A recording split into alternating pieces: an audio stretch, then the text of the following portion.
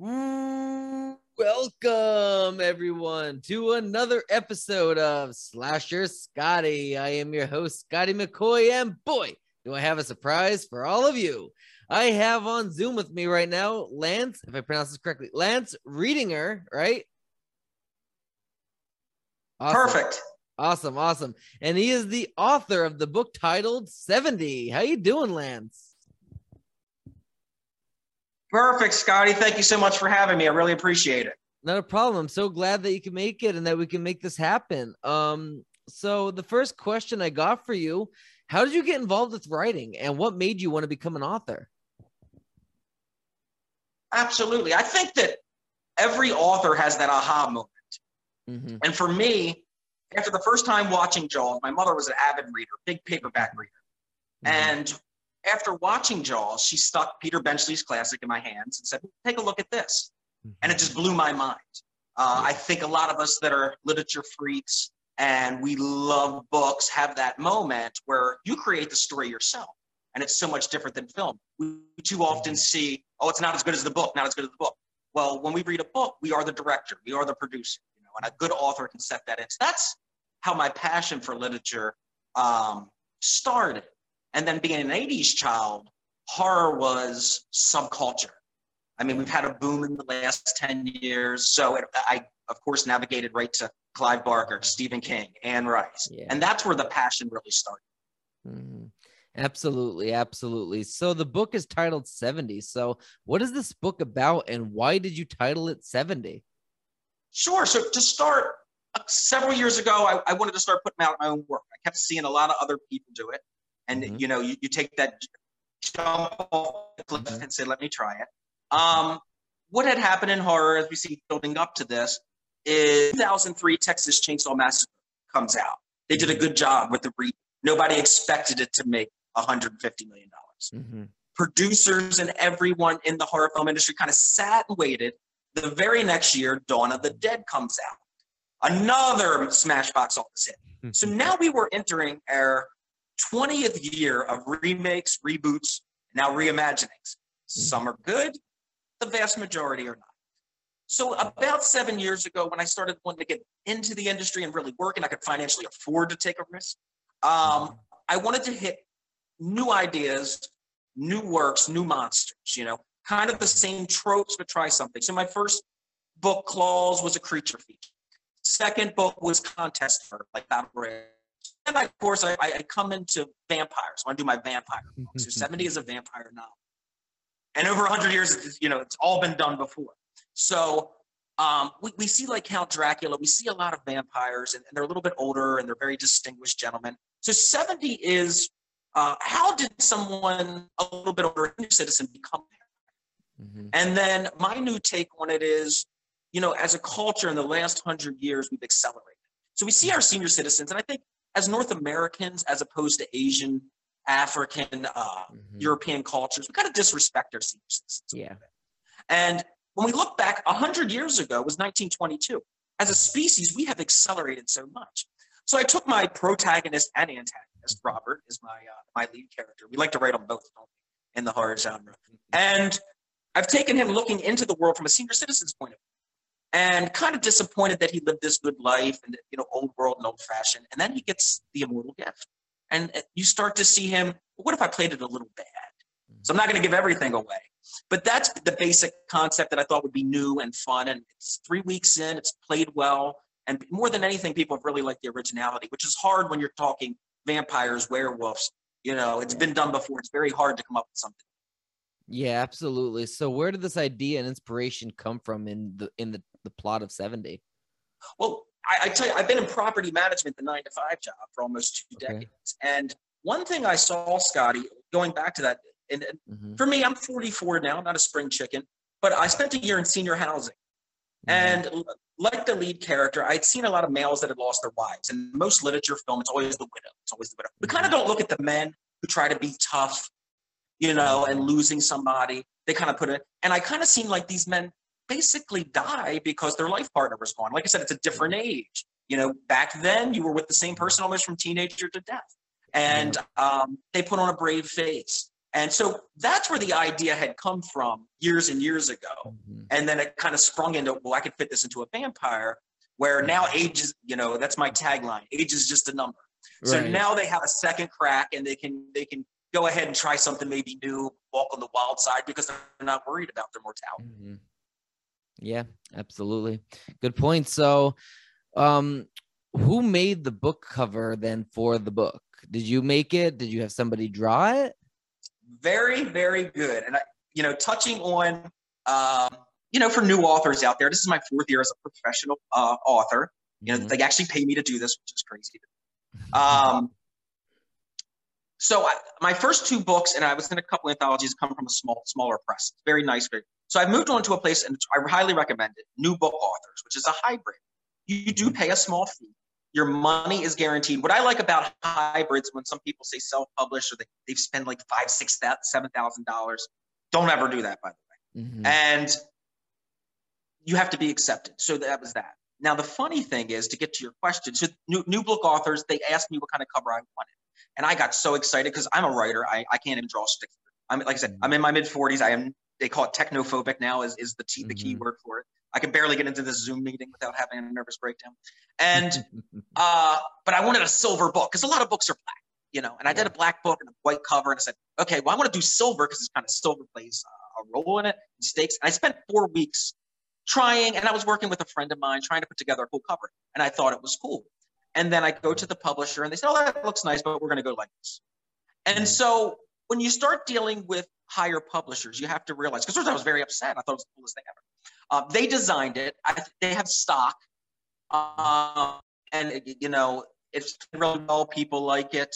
They are the experts. They do this research all the time. They have 20 to 30 releases a month. So I do want to speak to that also for new authors and people moving up the ladder, that you do have to do compromises. And of course, you spend the time and you think it's the coolest thing ever. But, in the end, you have to you have to compromise, and you have to listen to the people that do this. And you have to do your research who you work with. People can put together a fancy website. Talk to authors that have worked there. Reach out. It's a world where we're all connected, and they have been absolutely a fantastic. Erica Hughes, who's my publicist and editor, absolutely fantastic. But yes, they used it from a stock, and they made some additions to it. And it's played pretty well. Awesome. So what was the most, I guess what was the hardest part in finishing this book? The hardest part for me, coming into professional writing later, I always had these ideas for 20 years, and I just couldn't find the time because I needed to pay bills. It's hard to make a buck. So the writing has been, I have the opposite of writer's block, maybe too many ideas. And as a horror fanatic and doing review work, I watch, this is going to scare people, I watch at least 3 to 8 horror films a week and TV shows. And I read at least 1 novel every 10 to 15 days if I can. So these ideas of my own have always been there.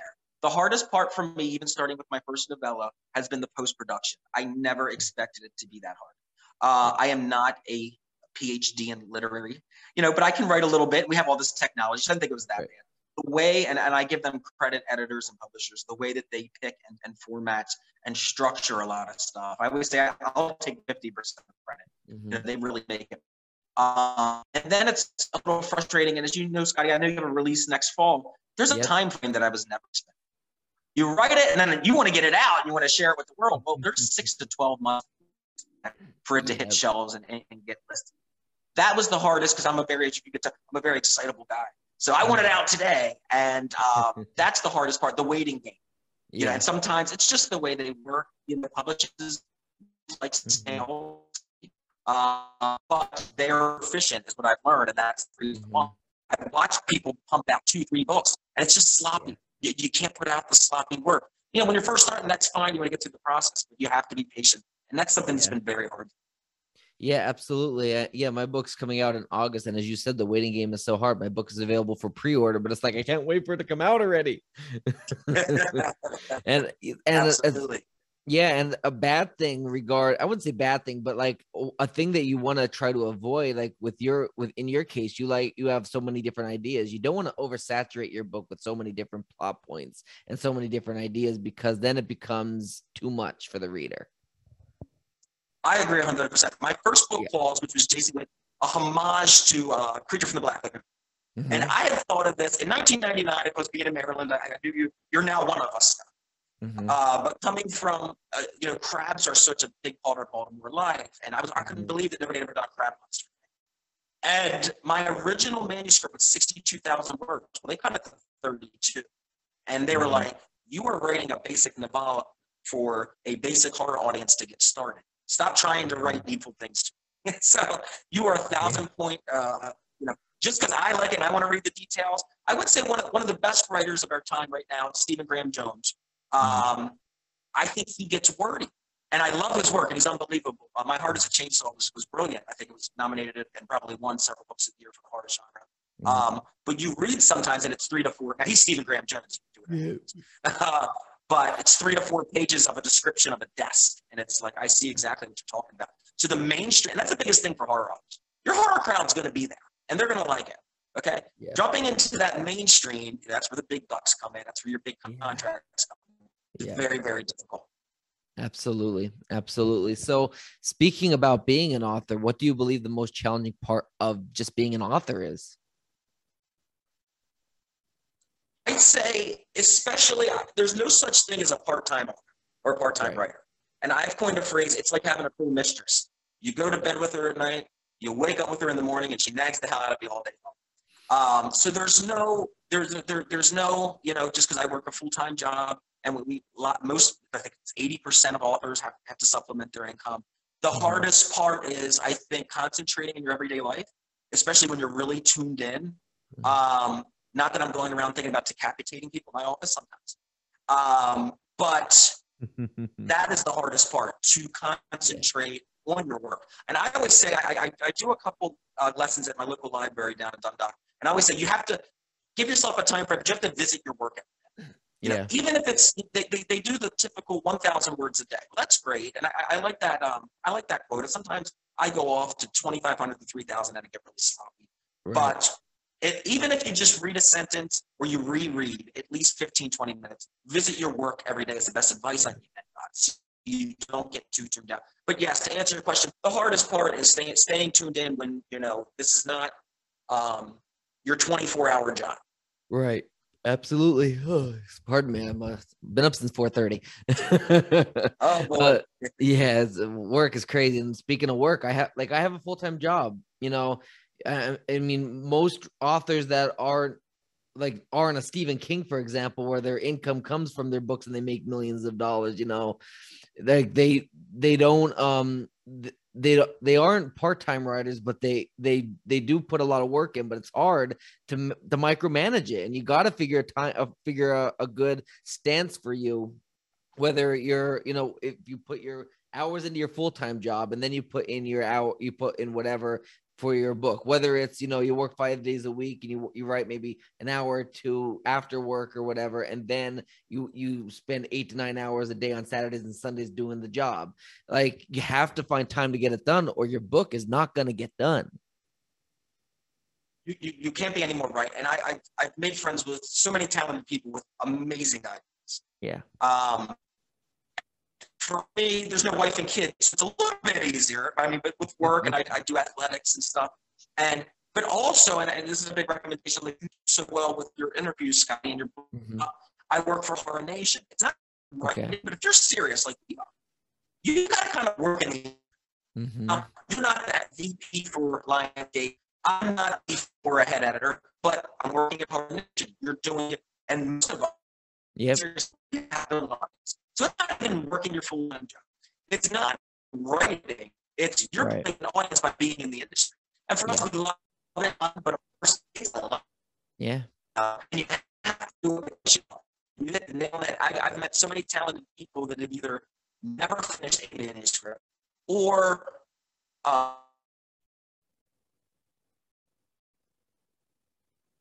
think I lost you. You there? Yeah, I'm here. Did I buzz out? Yeah, you buzzed out for about 5 seconds. Oh, okay. So going back to that, and I have a good hint for anybody, for people that got one work and they just forget it, and they're so talented. I want to read more of their stuff. Process. And if you talk about, I can't say names off the top of my head, the Da Vinci Code, I took his master. the process before, and like you're a filmmaker as well. You have to have a battle plan before you even write it.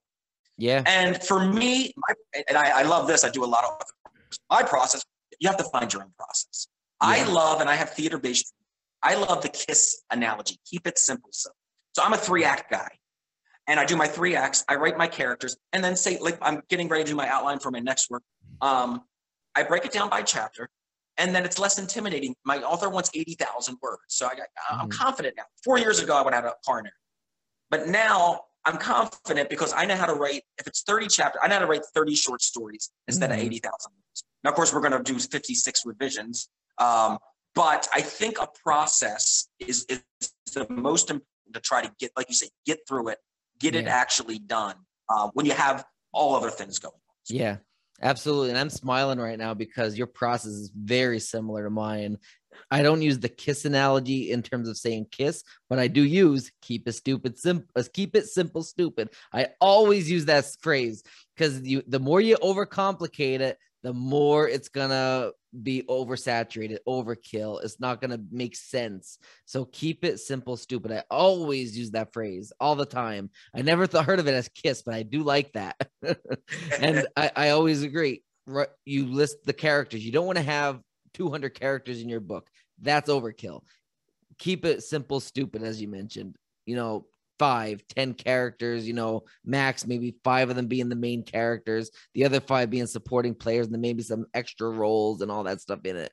Like, you don't want to oversaturate your book with characters. I always do that. I always put my characters, I put who they are, like a description of who they are, what they're involved in, and then I kind of like write down their traits. Then I figure like, well, chapter one, like if I'm going to introduce this character, I'm going to say who they are, how they are, what their height, their weight, whatever is meant to explain who they are. And like that, you don't want to overly like describe the character neither, but you want to describe it enough that when the reader is reading it, that they can get it in their mind, they can visualize it. And that's what Stephen King does brilliantly. Yeah, I think, I'm glad to hear you say that. A lot of the younger generation, they have, there's a perfect point, and because King's iconic to me, and yes, some of us, that grew up with that, and then that people rediscover that, read his stuff with what I call rose-colored glasses. Well, Stephen King did 2 things that I think are essential. He transformed setting, and he evoked emotion. Yeah. What I mean by that, he makes you care about his characters before he kills them. Mm-hmm. And he takes you from your reading chair, your bed, and he takes you into Castle Rock. He takes you into Derry. And I don't think anybody, like I said, Needful Things is the greatest novel for me ever written. And when I talk to like literary snobs, they're like, oh, horror, you're the black sheep.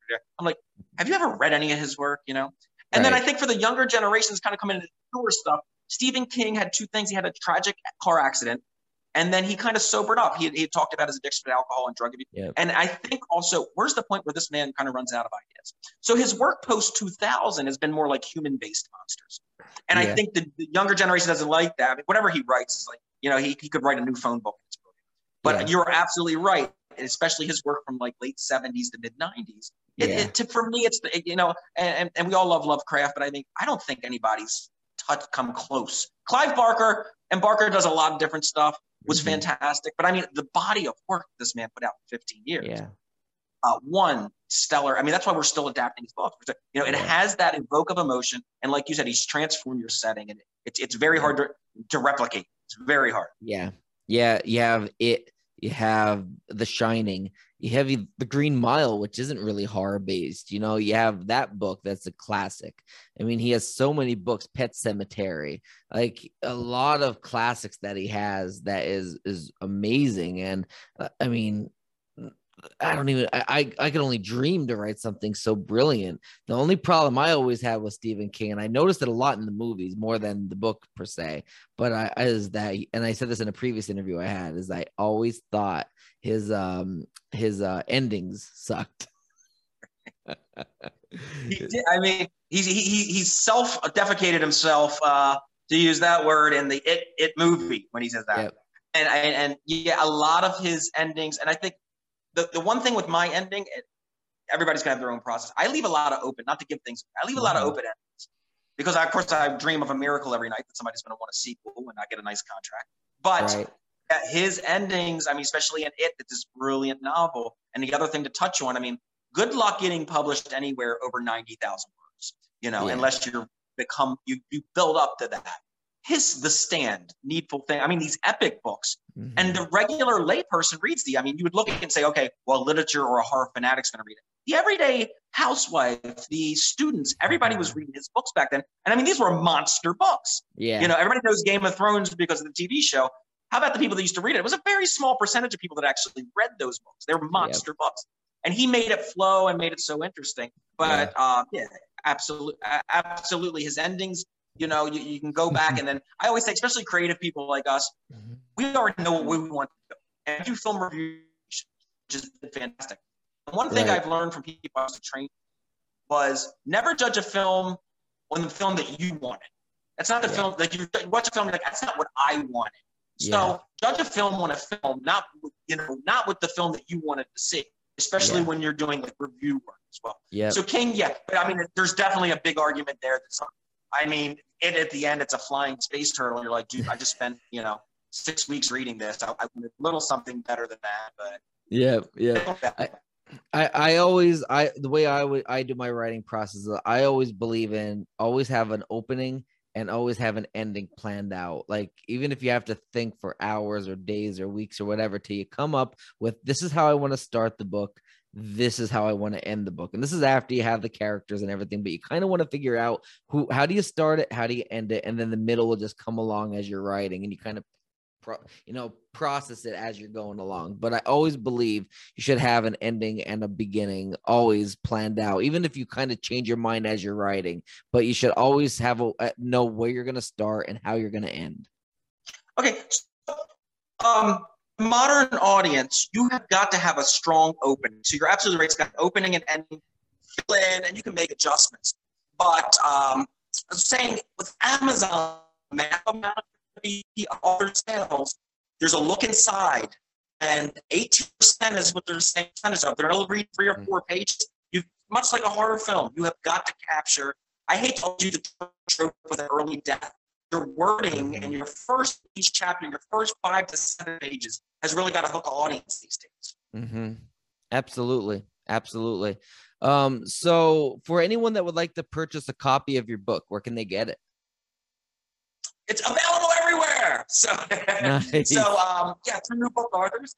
The best and the cheapest way. It is available wherever books are sold online. I'm making my last step to get online on the shelves. Okay. But you can, of course, Amazon. You can put my name or 70. That's Readinger. Barnes and Noble online, and actually Walmart. So if you got a Walmart card, you have a members club. You can go to those 3 sites. I'm big.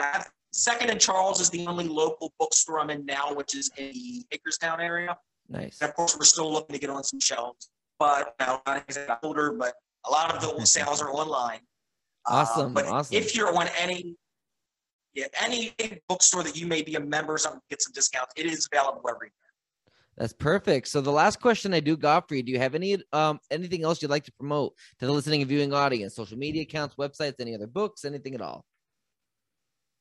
Sure. So anybody can find me on all the social media sites. Just my name, Lance Readinger. The big thing I'd like to promote is my 3rd year with HorrorNation.com. We have 200,000 followers. At least every 3 days we have new reviews, new articles. Hopefully we're going to get Scotty something with us. Christmas with 7. I got 70. He's got 72 coming out. And we get about 20 million hits a day. So anyone who's a horror fanatic, we're now 14 worldwide on social media hits. So from when we started from nothing 3 years ago, they've been a blessing. That, like I said, Scotty, we've got to do your interviews. You got to work for websites. You want to build an audience. It's not just going to be a write a book and everybody's going to find it. So HorrorNation.com. Everybody could go there if you love horror. We got interviews. I do some of the same interviews that Scotty does, the written word, movie reviews. And also there's so much material. We really put out at least once a month what's being released in literature, television shows, and films. And it's been a lot of fun working for them. Awesome. That's amazing. Well, definitely check that out, everybody that's watching this, and check out 70, pick up your copy wherever books are sold. I thank you so much, Lance, for joining me today.